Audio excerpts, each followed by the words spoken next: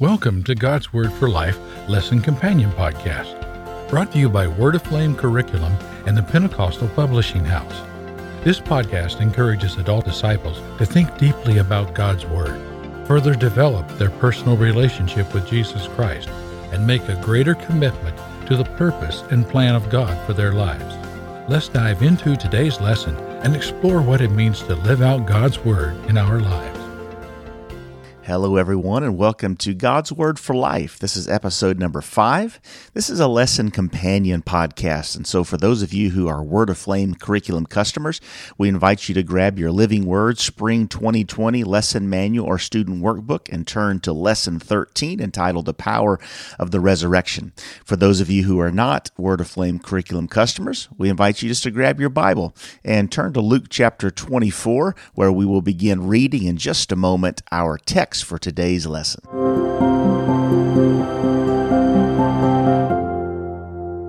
Well, before we dive into the text today and look at it and find out some things we could begin to apply to our lives for this week, I wanted to begin first by kind of setting the stage here and looking at the most important event that took place in Scripture, that event being the resurrection of Jesus. The Bible tells us that if it were not for Jesus rising from the dead, our faith would be in vain. Our faith hinges on the resurrection. The life that we live and that we preach, the gospel that we preach, hinges on the resurrection of Jesus. Now, there have been several theories that have been espoused by scholars and skeptics of life for generations. One of them actually began by the Romans and the religious leadership of Jesus' day after his resurrection. That's how old this one is. There's 3 basic theories, one of them being what they call the swoon theory, that basically Jesus just swooned on the cross. He didn't really die. Maybe his blood pressure dropped so low that they could not detect a heartbeat or could not detect him breathing at all, and they thought he was dead. And so when they put him in the tomb, he didn't actually come back to life because he never really died. So there was no miracle there. The other theory is that the women who went to the tomb that day and said they found the tomb empty, what happened was they actually went to the wrong tomb. So somehow over the past 2 or 3 days, they forgot where Jesus had been buried. Now, those first 2 are very unlikely. And the third one is the one that the Romans and the religious leaders of the day began to propagate, that being that the disciples actually came and stole the body and then propagated this idea and preached this idea that Jesus rose from the grave. Here's the problem I personally have with these 3 theories. Other than my faith tells me he's alive because he's living inside of me, the problem I have with these theories is how the disciples, the apostles, and even many believers responded to this in the years to come. Many of them gave their own lives on the fact that Jesus rose again. You would think that at some point in time there would be a disciple that would get to the point of death and being martyred for believing in Jesus, that would recant and say, you know what, it's not worth dying for because he really didn't rise from the dead. But this was such a belief and an experience, and the Bible even tells us that over 500 saw Jesus resurrected in his body. And many of them went to a martyr's death over this very truth and very fact. So I find it hard, some of these things, to believe. Jesus is alive, and because he's alive, there is power in the resurrection of Jesus Christ. And because Jesus rose again, we can have new life in that truth. And that's what we're going to look at today as we turn to Luke chapter 24 and 1 Peter chapter 1. And let's look at this lesson today entitled Power of the Resurrection.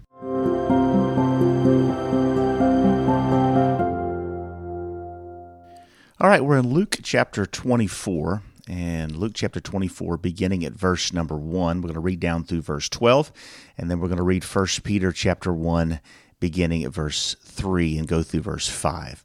Luke 24, verse 1. Now upon the first day of the week, very early in the morning, they came unto the sepulchre, bringing the spices which they had prepared, and certain others with them. And they found the stone rolled away from the sepulchre, and they entered in, and found not the body of the Lord Jesus. And it came to pass, as they were much perplexed thereabout, behold, 2 men stood by them in shining garments. And as they were afraid, and bowed down their faces to the earth, they said unto them, Why seek ye the living among the dead? He is not here, but is risen. Remember how he spake unto you when he was yet in Galilee, saying, The Son of Man must be delivered into the hands of sinful men, and be crucified, and the third day rise again. And they remembered his words, and returned from the sepulchre, and told all these things unto the 11, and to all the rest. It was Mary Magdalene, and Joanna, and Mary the mother of James, and other women that were with them, which told these things unto the apostles. And their words seemed to them as idle tales, and they believed them not. Then arose Peter, and ran unto the sepulchre, and stooping down, he beheld the linen clothes laid by themselves, and departed, wondering in himself at that which was come to pass. And 1 Peter chapter 1, verse 3 says, Blessed be the God and Father of our Lord Jesus Christ, which according to his abundant mercy hath begotten us again unto a lively hope by the resurrection of Jesus Christ from the dead, to an inheritance incorruptible and undefiled, and that fadeth not away, reserved in heaven for you, who are kept by the power of God through faith unto salvation, ready to be revealed in the last time. And our focus verse is actually Luke 24, verses 6 and 7. He is not here, but is risen. Remember how he spake unto you when he was yet in Galilee, saying, The Son of Man must be delivered into the hands of sinful men, and be crucified, and the third day rise again. As we look at these passages here today, I've got 3 things I want to look at and leave you with, and maybe cause you to think about a little bit as we face this week ahead. First of all, the first 9 verses of Luke 24 give us this interesting scenario of these women who had gone, and we find in the book of Matthew that they had actually prepared spices, and they were coming to the sepulchre to bring spices. Luke tells us the same thing. They had brought spices, and they were coming to anoint the body of Jesus, which was a tradition. It was something that was a normal happening at this time. They would bring spices to anoint and kind of prepare the body for its being in the tomb there. And so they had come this third day after the crucifixion, this really what turns out to be this resurrection morning. And these ladies come and they find the tomb empty, and these 2 angels sitting there, and ask them the question, Why do you seek the living among the dead? And they reminded these ladies of what Jesus had said. Don't you remember that the Son of Man said he must be delivered into the hands of sinful men? He must be crucified. He will die, but that he would rise again. And it's really interesting that after they told the ladies this, the Bible says, verse 8, they remembered his words. It sparked something in them that when the angels recalled the saying of Jesus and the words of Jesus, the ladies remembered, yes, we've heard him say that before. We did hear him say this. This must be what he meant. And when they remembered his words, they left the sepulchre and they found the 11 apostles, and they told them everything that had just happened. Has disappointment ever caused you to forget something Jesus has said to you? What do you think about that? Has disappointment ever caused you to forget something Jesus has said? These ladies were disappointed. These disciples, these apostles, they were disappointed. They had thought one thing was going to happen, and yet they were disappointed because they forgot the words of Jesus. Yes, they were disappointed, and they would have been disappointed anyway because Jesus had laid down his life. He had died. Their Messiah, their teacher, their master had died. But the real disappointment and the real hopelessness they felt was really because they had forgotten the words Jesus has said. And I think sometimes disappointment has that effect on us and causes us to forget the things Jesus has said. I want you to remind yourself daily of the promises in God's Word. I think it's important that we remind ourselves each and every day what God has spoken to us, what God has said to us, what His Word has declared to us. Maybe there's some things that God has promised you personally. He's spoken to you through His Word or through the preached Word or in prayer. He's promised something to you. Don't let disappointment drown out the promises of God. Don't let disappointment cause you to forget what Jesus has promised in His Word. The second thing I want you to consider is in verses 10 through 12 when these ladies came and told the disciples. This blew my mind when I read this. When they came and told the apostles what had happened, the Bible says, let me just read verses 10 and 11 to you again.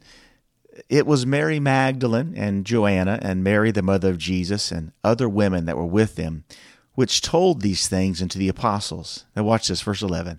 And their words seemed to them as idle tales, and they believed them not. Here's the question I want you to consider.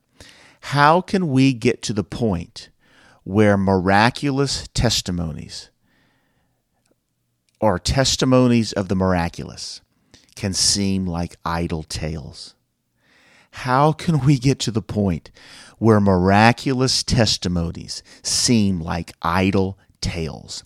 These apostles had walked with Him.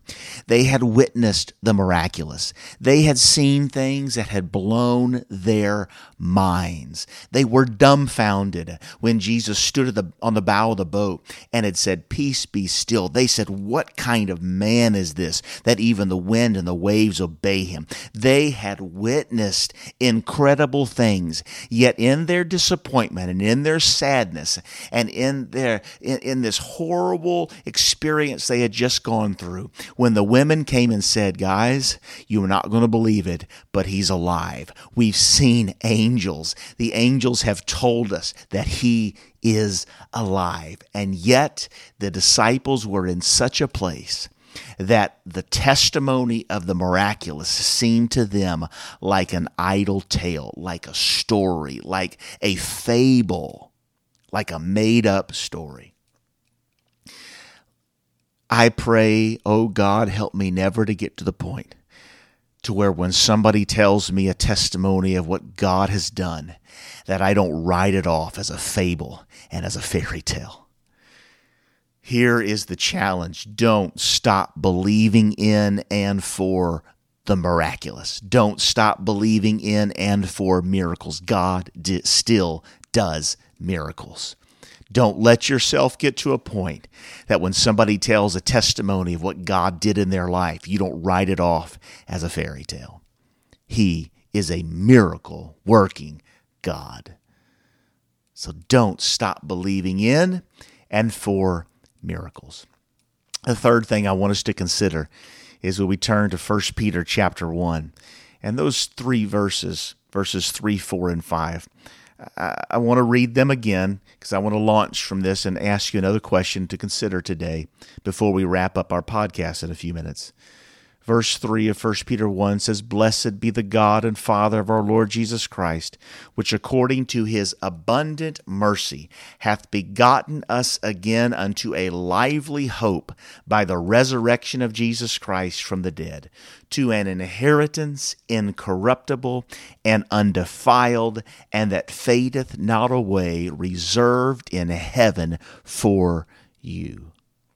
We have a inheritance. We have a lively hope reserved in heaven for each one of us.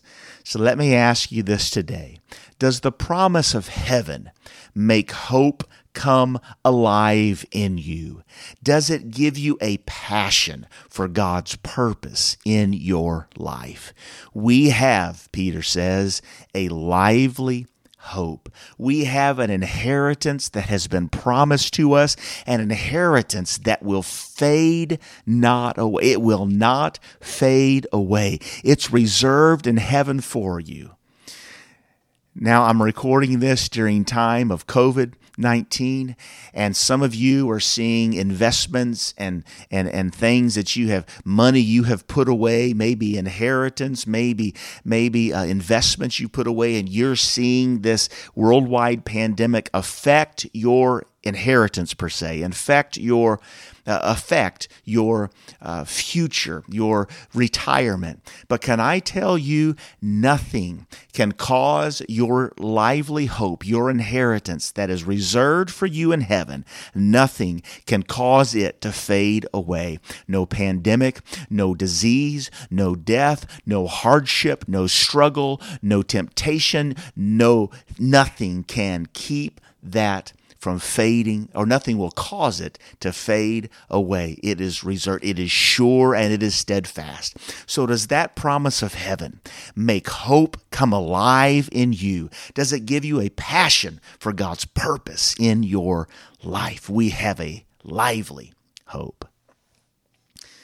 As we wrap this podcast up here today, I challenge you to look through these scriptures again, maybe after this is over, throughout this week. I want you to look at Luke 24 and 1 Peter 1, and I want you to pray over these scriptures. I want you to meditate on these things. Here's 3 calls to action for you this week as it pertains to this passage and what we can take away from this passage. Number 1, I want you to write down God's promises He's made to you so that you regularly revisit them and you do not forget them. Because times of disappointment will come. But God has made you promises, and those promises will not fail. Don't forget what Jesus has promised to you. Get a journal, start a journal, write down God's promises. Write down God's promises.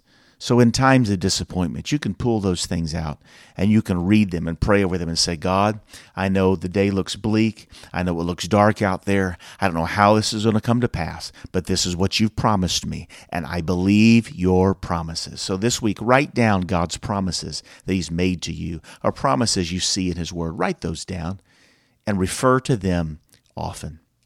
The second thing I want you to do this week, is there a miracle that you stopped believing for, stopped praying for? Remember, these apostles, they thought that the miraculous testimony, it was just a fable, just a fairy tale. They had stopped believing. They had stopped hoping. Hope had died for them. And yet the greatest miracle had just taken place. So I want to ask you, and this is not easy. I know this is not easy because we get to a place sometimes that we stop praying for things because it just doesn't seem like it's going to happen. And I know there's somebody listening here today. There's a miracle you've stopped praying for and stopped believing for. But I feel the Holy Ghost as I say this week, begin praying and begin believing once again for that miracle. I believe your miracle is on its way. God is a miracle-working God. He is a God of resurrection. So this week, start praying again and start believing again for that miracle. And finally, the third thing this week, I want you to pray for renewed passion, a renewed passion to fulfill God's purpose in your life. Peter said, we have a lively hope, an inheritance that fades not away, reserved in heaven for us. So if you have found your passion begin to wane a little bit, this week, a prayer request for you, pray for renewed passion to fulfill God's purpose and His promise that He's made in your life, that it'll be fulfilled and renewed in you. Dear Lord Jesus, there is power in your resurrection. I am so grateful. We are grateful that you rose from the dead, because our faith would be in vain. And those skeptics have tried to create theories and discount what we know to be true. We ask right now that that power that resurrection brings would enter into the hearts and lives of those listening here today. I pray that the Holy Ghost would rise up within them, that your Spirit would come alive again in them. I pray they'd be reminded of your promises, that they would be reminded of the things you've promised them, that they would begin to pray for the miracles and believe for the miracles that they once believed for but have stopped because of disappointment. But I pray right now that miracles would take place in their lives. And I pray you'd renew passion, renew desire for the purpose and plan that you have for us in our lives. In the name of Jesus, amen. Thank you for listening to God's Word for Life Lesson Companion Podcast, where together we explore what it means to live out God's Word in our lives. If you haven't yet, make sure to subscribe to this podcast. And if you are looking for other Bible study tools and resources to encourage you in your walk with God, visit us today at PentecostalPublishing.com.